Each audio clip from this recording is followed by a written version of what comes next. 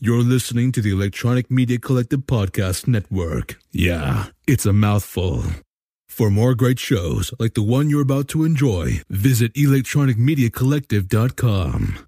And now, our feature presentation.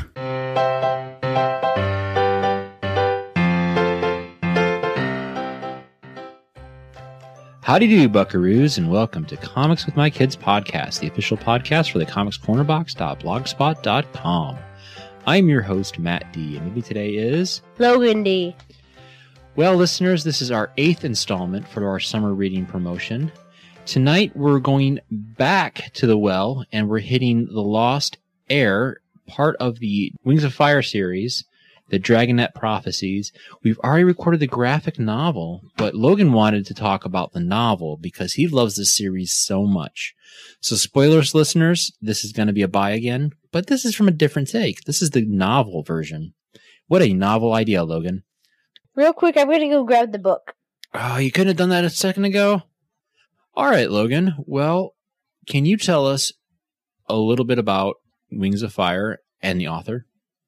The author is Tui T. Sutherland, and the book is about Tsunami going to meet her parents, and she meets this one dragon named Riptide and becomes friends with him.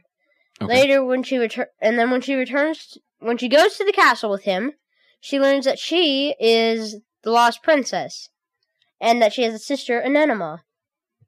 And Anemma is attached to her mother. When they had met her, they did not know who Anemma was, but after they met her, Tsunami and Anemma became friends, and Tsunami's old friends got locked up in a cage, but she didn't know. She was told that they were being treated fine. Okay. So, we basically covered the story when we talked about the graphic novel. Is there anything that's a little bit different in the novel versus the graphic novel? Well, the thing I like better about the novel is you could actually picture what's happening and what it looks like. For example, in the end of the book, when she is fighting the statue, in the graphic novel, you could see what the statue looked like, but before that, I had not pictured the statue to look like that. Okay, so you had to work off the description from the writer? Yeah, and okay. I actually liked mine better. Okay. Well, comparing the novel to the graphic novel, would you say that the graphic novel got close to what you were thinking of what you pictured? No. In the overall book, I mean. For example, I knew the ceilings were different colors. It's just like, for some of the ceilings, they would use like an uglier green. Oh, okay. So your mind kind of pictured something a little different? Yeah. Now, comparing the novel to the graphic novel, what did you think? What do you think of Mike Holmes's interpretation of the book for his art style versus what you were thinking of? I liked it. It was a lot more comic-y than what the cover of the novel shows. Mm-hmm. There should be a picture there. And, what sucks is some of the pictures you can't tell what's happening.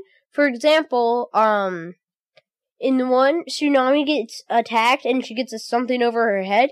In the book, you can hear how she's like getting scratched in the side, bit in the shoulder. But in the graphic novel, all you can hear is ow, oof, and talking, and all you can see is gray lines. Gotcha. So the novel then gave you more of your, allowed you to use more of your senses then. Yeah. Okay. What parts in the book do you prefer over than the graphic novel? Like I said, I prefer the I like this entire book better than the graphic novel. Okay.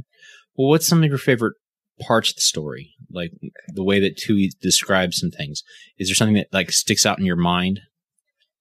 Well, the one thing that did help in the graphic novels is like they were talking about the one character was about the size of a scavenger, but I was thinking that scavengers were like 10 times smaller than a dragon.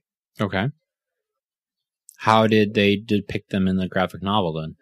Well, then it gave me more of a size range. And so I could tell that scavengers were bigger than I thought. Okay. How big were they in the graphic novel? Were they like as big as a bear? I mean, compared to the dragons, how big are they? It depends on what kind of dragon. The one I'd seen, it goes up to about maybe. So there's one evil dragon named Queen Scarlet. Okay. Do you remember her from the first one? Yes, I do. She's like in charge of the Skywings. Skywings, okay. But she got killed. Well, she got poisoned by the Rainwing. Okay. But compared to the size, it size, went up to about her maybe knee. All right, so scavengers are kind of small, but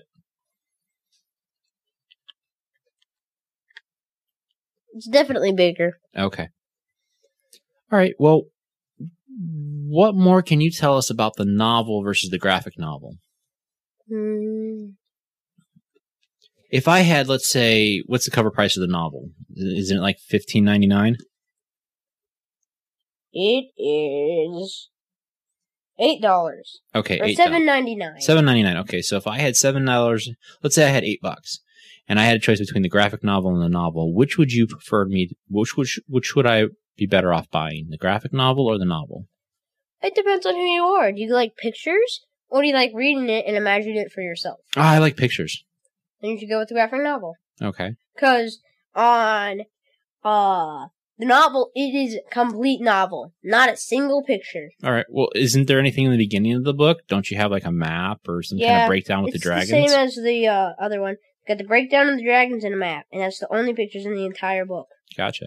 Well, there is small pictures because it's broken up into 3 parts. Part 1, Part 2, and Part 3. Okay. Each one has a different name, and when it says it, you could see the map in the background. That's the only pictures. Okay. So, is there... Boy, I hate to make this a short podcast, but is there anything else that you could tell us that would make the novel worth more reading than the graphic novel?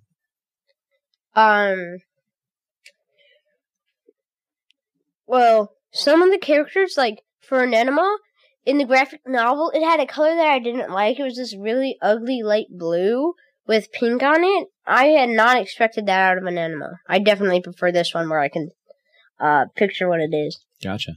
Now, her name, Anemone, is she named after like a sea anemone? I don't know. Each dragon gets a name based off of what they are. For example, the Mudwing name is Clay. Okay. Because it is like mud. Gotcha. How do you spell her name, Anemone? She said many times. Riptide, blah, blah, blah. Blah, blah.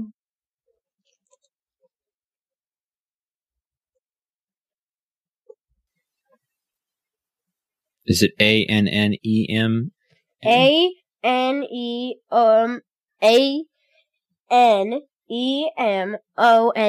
Ah. And she's like light blue with pink. Gotcha. Anemone. Yeah, I think because there's a sea anemone, so I could see that being why she chose that name. That's a hard name to think of. Queen Coral and King Gil. So they're more like water kind of names, right? Duh. What do you mean, duh? I mean, their name is Sea Wing. Oh, right. Sea Wing, not Water Wing. Can you imagine a dragon named Water Wing dragons? Would they have like those, those blow up things that go on your arms? Would they have to have them on their arms and then their wings as well if they were water wings and not sea wings? What? A water wing. That's when you were growing, as you were younger, we'd put you in the pool and we had to put those little floaties on your arms. Those are called water wings because they'd have to go on your arms to help you float. Mm-hmm. So could you imagine a dragon being called a water wing having to have those on their arms and float in the water that way? It would probably have it built in. Kind of like, there's this one Pokemon that's kind of like that. It's called a Buzzle, and it's got an inflatable raft built into it. Okay. So then, if 2ET Sutherland was listening to this and we came with a suggestion of, hey, how about a series of dragons called Water Wings, then you would suggest that they would have their arms blow up so that they could float in the water? Yeah, and they can inflate. Like, so that, like... Oh, so there are water wings? No. There are not. There are sea wings. Oh. Sea wings sounds better. I don't know. I kind of like the idea of water wings. What about you, listener? Do you like the idea of sea wings or water wings? If you do have an idea of what you prefer, feel free to write us at the Comics with My Kids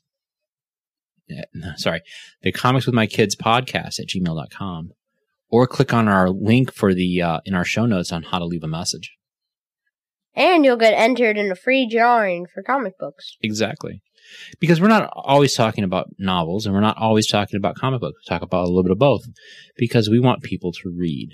So, Logan, what else can you tell us about this book, Wings of Fire, Lost Heir? Is there any other thing that will make the reader want to go, or make the listener go out and want to buy this book? Well, for example, in the graphic novel, the one sea wing is showing Tsunami how to speech aquatic, and you can see them light up. I prefer in this where I can make up my own codes. Oh, yeah, that's right. They do have their own bioluminescence. Yeah, and so they speak the language aquatic. That is pretty cool. So if they were to make this a TV series or a movie, would you prefer an animated thing, or would you rather see it in like a live-action CGI? I think animated would look better. Yeah? The CGI would look a little freaky. Gotcha. All right, well, I know we normally do our rating, but I got a pretty good idea that you're going to go ahead and say make this a buy. But why don't you go ahead and tell our listeners what you think of why you should make this a buy? What drew you into this book series? I was given it for Christmas, and I read it just to see if I would like it, and I loved it. Okay. What captivated you about it? What made you really love this book series? I liked how in like a lot of books, like the one I'm reading, it's about humans, not the dragon. This one, the first person is the dragon. Where in the other one, it's a human that can turn into a dragon. Gotcha. So you prefer books that take the character, like the fantastical character, and make them the center feature. Yeah. Awesome. All right. Well, then let's go ahead and wrap this up.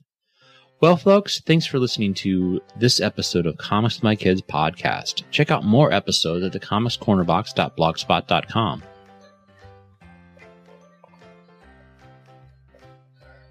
Oh, wait, hold on. Let's take this out. You don't have to say this because they don't exist anymore.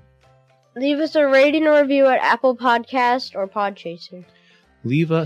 Follow us on Twitter for all of our episode posts and news at Comics with the Kids. Also, check out our Facebook page, Comics with My Kids. And finally, you can email our show at the Comics. You said that earlier. I know. I was plugging it. You know what plug means? Nope. It means promoting it. It sounds like that sounds promoting repetitive. It earlier. Yeah, well. And finally, you can email our show at comicswithkidspodcast@gmail.com, and we'll put your name into a drawing for free comics. We hope you've enjoyed this episode of our summer reading promotion. Check out our website for the full list of this summer's books. Ladies and gentlemen, have a good night. Or evening, or morning, or middle of the night, or afternoon, or whatever that's called between middle of the night and evening. Or breakfast time, or second breakfast, or tea time. Hey, or it's not called second breakfast. It's called brunch. Or Levensies. Lunar. There's also Lunar. You Yes. could be watching this. Well, listening technically. All right. Cool, buddy.